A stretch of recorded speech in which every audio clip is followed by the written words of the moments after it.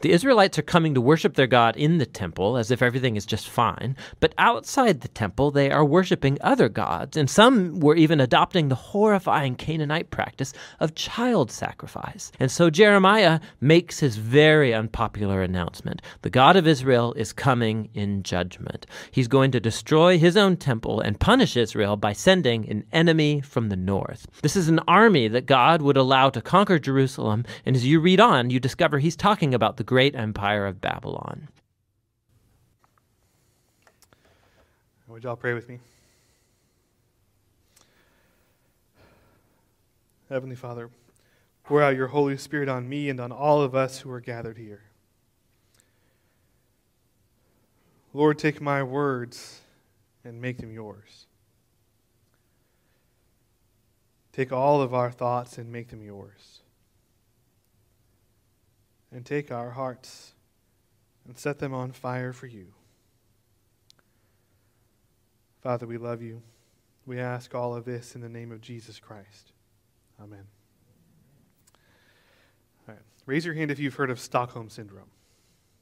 Okay, it's symbolic, right? So it's a real diagnosable condition where the victim identifies with and empathizes with their abuser or their captor, right? It's a real thing. It happens. And what you may not realize, every single human being who's ever lived suffers from it. We're reading this morning out of Jeremiah 18, verses 1 through 12. The word that came to Jeremiah from the Lord. Arise and go down to the potter's house, and there I will let you hear my words. So I went down to the potter's house, and there he was working at his wheel, and the vessel he was making of clay was spoiled in the potter's hand. And he reworked it into another vessel as it seemed good to the potter to do. Then the word of the Lord came to me, O house of Israel, can I not do with you as this potter has done, declares the Lord. Behold, like the clay in the potter's hand, so are you in my hand, O house of Israel.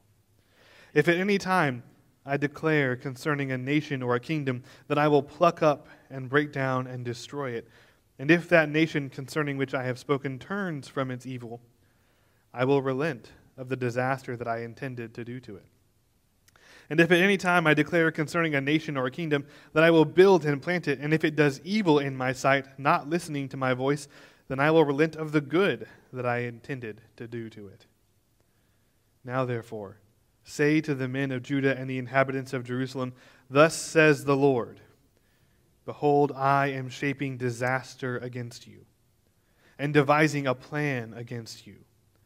Return every one from his evil way, and amend your ways and your deeds. But they say, that is in vain. We will follow our own plans, and will every one act according to the stubbornness of his evil heart. My friends, this is the word of the Lord. Thanks be to God. So let's paint a picture here for a minute, right? Jeremiah is prompted to go down to a potter's house. And I want you to know, most likely he doesn't hear the audible voice of God saying, Jeremiah, go to the potter's house. It's important to understand that because I want you to understand how God communicates with us so that you can hear it for yourselves in your own lives. What probably happens here is Jeremiah just sort of gets this sense that he should walk down to the potter's house. Or he just happened to be passing by and in hindsight thought, oh, the Lord directed me to that place. And maybe the potter is a friend, so he just feels a sudden urge to go visit. Maybe the thought of a potter keeps popping into his mind unbidden, and he figures he's supposed to go down there, right? Maybe there's just this sudden intuition he needs to go to the potter's house, whatever it is. But God rarely speaks with an audible voice booming out of the heavens to hear us. The way he guides us is often a lot more subtle, and we have to learn to pay attention to it. And so he goes, and he sees the potter making something on his wheel, and something happens to it. It collapses, it tears, it bends, whatever. The only way the potter can fix it is to take this vessel he's made, smash it back down into a shapeless lump of clay, and start remaking it. And Jeremiah realizes now why God sent him to the potter's house. Now again, I don't think this is Jeremiah hearing a voice booming out of the heavens explaining what he's seeing or speaking in his ear. I think this is Jeremiah recognizing that God led him to this place so he could see this image and interpret its meaning. Remember, this is a sermon Jeremiah is preaching that's being written down. And the potter and the clay are an image he's using to make his point. It's an image that everyone in his audience would be familiar with because they would all see potters working a lot more often than you or I do, unless you're Kelly. They all are familiar with what a potter does. It's very possible there's not even a real potter, and this is actually like a parable he's telling, the way Jesus would use stories to get his points across. And again, I'm making that point so you understand when we talk about prophets and prophecy, that is a gift that is open to everyone. If God is speaking to you, it may not be with a wild vision or a voice booming out of the heavens. It may be more subtle, but that can still be prophecy. It can still be the word of the Lord working in your life. Either way, whatever it is, Jeremiah gets the message. The potter was shaping the clay into something, but it became so misshapen, the only way to fix it was to destroy what he'd already made and remake it from scratch. And this is what God will have to do with the people of Israel. Or at this point, it's just the kingdom of Judah. The northern kingdom's gone. And so the potter shapes the clay, right? Now, if you've never watched a potter work, right, a potter is doing at least two things at once. And Kelly, it's probably even more than that. You would know better than I do. But I've watched the guy who made those chalices when we make them, right? So he's making the wheel spin. And as the wheel spins, he's using his hand to shape the spinning clay. He is at the same time shaping the thing and sustaining the motion that keeps it going. God sustains the world. He didn't just make the world and let go of it. He doesn't just leave us to our own devices. God's not distant. Every split second of time, every square inch of space is sustained by God. We exist because God keeps us in existence. You'll read in the Psalms things like, "Oh Lord, do not forget me." And the reason they say that is because they genuinely understood it as if God forgets us for a moment, we wink out of existence. We exist because God thinks about us. That's how the Jewish people understood it in the ancient world. Right? So much like the way a potter's wheel spins because he keeps it spinning, God keeps the world in existence. And God is always at work in the world. He's guiding us. He's shaping us at all times. But we can and do go astray. And when we stray too far, God has to take drastic action to come back and correct us.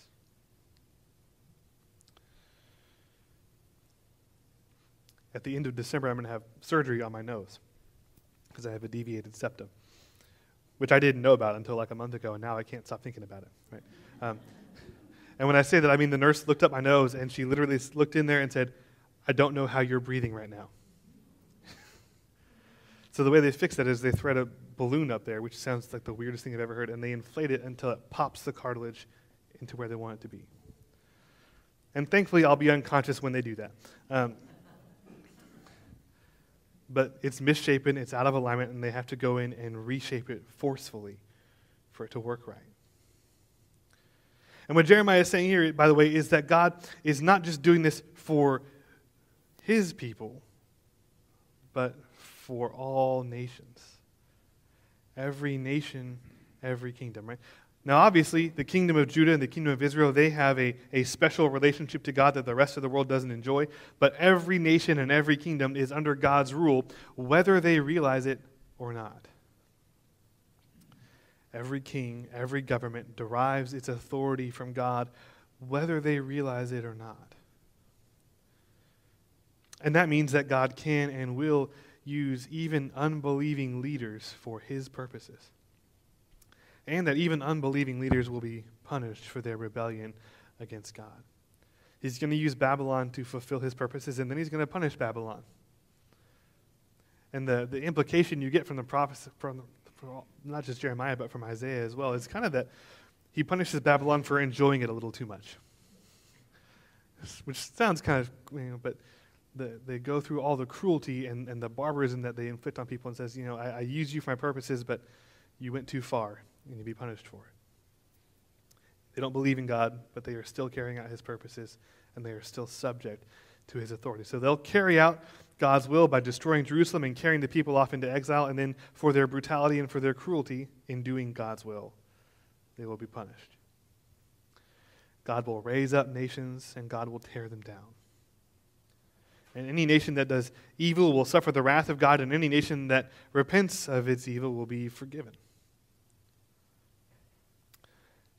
All throughout the Old Testament, we read that evil and good, punishment and forgiveness, redemption and condemnation, these all take effect at the individual level and at the communal level. There is one person's sin and there is the nation's sin. There is one person's righteousness and there is the nation's righteousness. Jeremiah is faithful to the covenant. He's righteous. He follows the laws. He does what he's supposed to do. And he preaches God's word to the people. And he is still going to be in Jerusalem when the Babylonians destroy it. His life is going to be spared, but he still suffers to some extent when the kingdom as a whole is punished for its sins. See, God must bring about justice in his world. But he won't do it without warning. Between the work of Isaiah and the work of Jeremiah, God spends a little over 140 years warning the people of Judah what's going to happen. They're only in exile 70 years. He spends twice as long as he's going to exile them, trying to warn them to turn back and avoid the punishment that's coming to them. That's the length God will go to try and get his people to turn back to him. And so Jeremiah preaches to the people of Jerusalem. Over and over again, he says, God is bringing destruction to you unless you repent and turn from your evil ways. And how do they respond? We'll follow our own plans and we're going to act according to the stubbornness of our own hearts. Now, I don't know that they actually said that back to him, right? That would be pretty cool if they did, but they don't. But that is, in essence, what their response is. We're not going to listen to you. We're going to do whatever we want to do. Or to put it another way, we don't want to change. We'd rather keep on doing what we're doing and risk destruction. And that is the human condition. We don't want to change. Even if we know that we are doing evil, we don't want to change. Even if we know that what we're doing is going to ruin us, we don't want to change. Even if we know we're being foolish, we don't want to change. And we've all had that experience on a small level, haven't we all had like an argument with a friend or a spouse where we know we are absolutely dead wrong and we won't admit it? Is that just me? You have that point where you realize, I've been in the wrong this entire time, and you just can't bring yourself to admit it. You've all done it. You just don't want to say it. I know. Now, I've said this before, and I'll say it again. We all like our sins. We all have our favorite sins, right? I said mine's gluttony. I stand by that. But we all, if you don't want to admit it, we all have our favorite sins. Something we may not even want to admit is a sin because we like it so much. Our own behaviors, our own addictions, our thought patterns that we know are bad for us. We know they're sinful. We know they're harming our relationships with our loved ones. We know that they are drawing us away from God and making it hard to be faithful, but we don't want to stop. We don't want to stop. Because changing our ways means submitting ourselves to God. It's the only way to change. Submit yourself to God. Cede control of your life over to him. That's what it means, and we don't want to. Their problem was idol worship. They had built temples and altars to all these different gods so they could go worship there. And they might still come to the temple. Most of them did. That's what gets lost in translation. They didn't only worship at the altars of their idols. They would go worship at their idols, and then they'd come to the temple in Jerusalem and offer the sacrifices and go through the rituals, and then they'd go back to their pagan idols during the week. Why? It's a lot easier to worship an idol. People made the idols, right? If you can design your own God, you can make it do whatever you want to do. You can make it require only the things you want it to require. Your idol won't demand anything from you that you don't want to give it. So it is a lot easier to go and worship at the idols and then just go through the motions in the real temple, instead of actually doing what your God demands you do. That's the struggle when your God is real.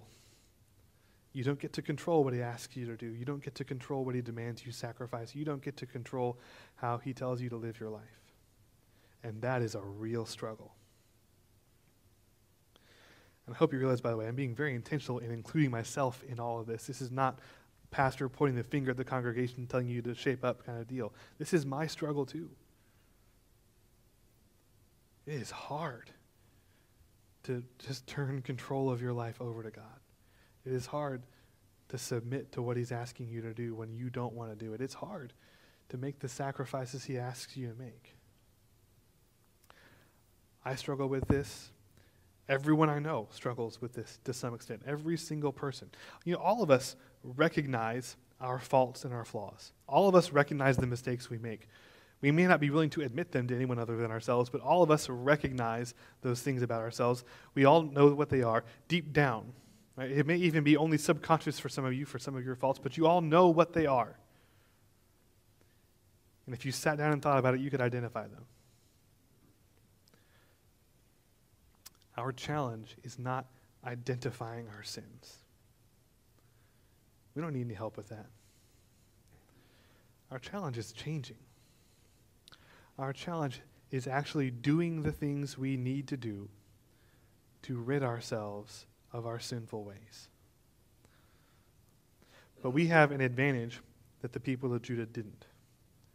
We have the cross. We have the Holy Spirit. We have God writing his law on our hearts.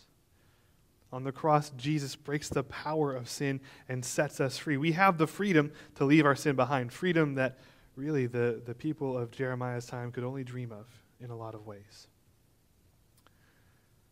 But we're like hostages who've been held captive for so long, we've fallen in love with our captors. And when rescue finally comes, we actually aren't so sure we want to leave. We're standing in the middle of all these broken chains trying to decide how to put them back on. And Jesus is just waiting, holding his hands out for us to grasp. Grace is there for the taking. Freedom is there for the taking. If we surrender to Jesus, he breaks the power of sin. That doesn't mean we won't still make mistakes. It doesn't mean we just automatically become perfect. It doesn't mean that we won't still have our flaws. But it means we won't be held captive by our sins anymore. He gives us the power to do what we cannot do without him. It means that when God calls us to repentance, we don't have to respond by saying we don't want to change. When we say we are saved by faith, that's what it means. We place our faith in Jesus and he breaks the power of sins. Jesus has broken us out. He's freed us. He's given us the chance to avoid destruction, and all we have to say to him is, here, you can have control. I will do whatever you tell me to do. The kingdom of Judah rejected the word of God. And so the word worked destruction on them. And their kingdom ended permanently. It never existed again. We now live in the kingdom of Christ. And God's word lives within us. All we have to do is let him take charge, and he will lead us to safety. In the name of God, Father, Son, and Holy Spirit. Amen.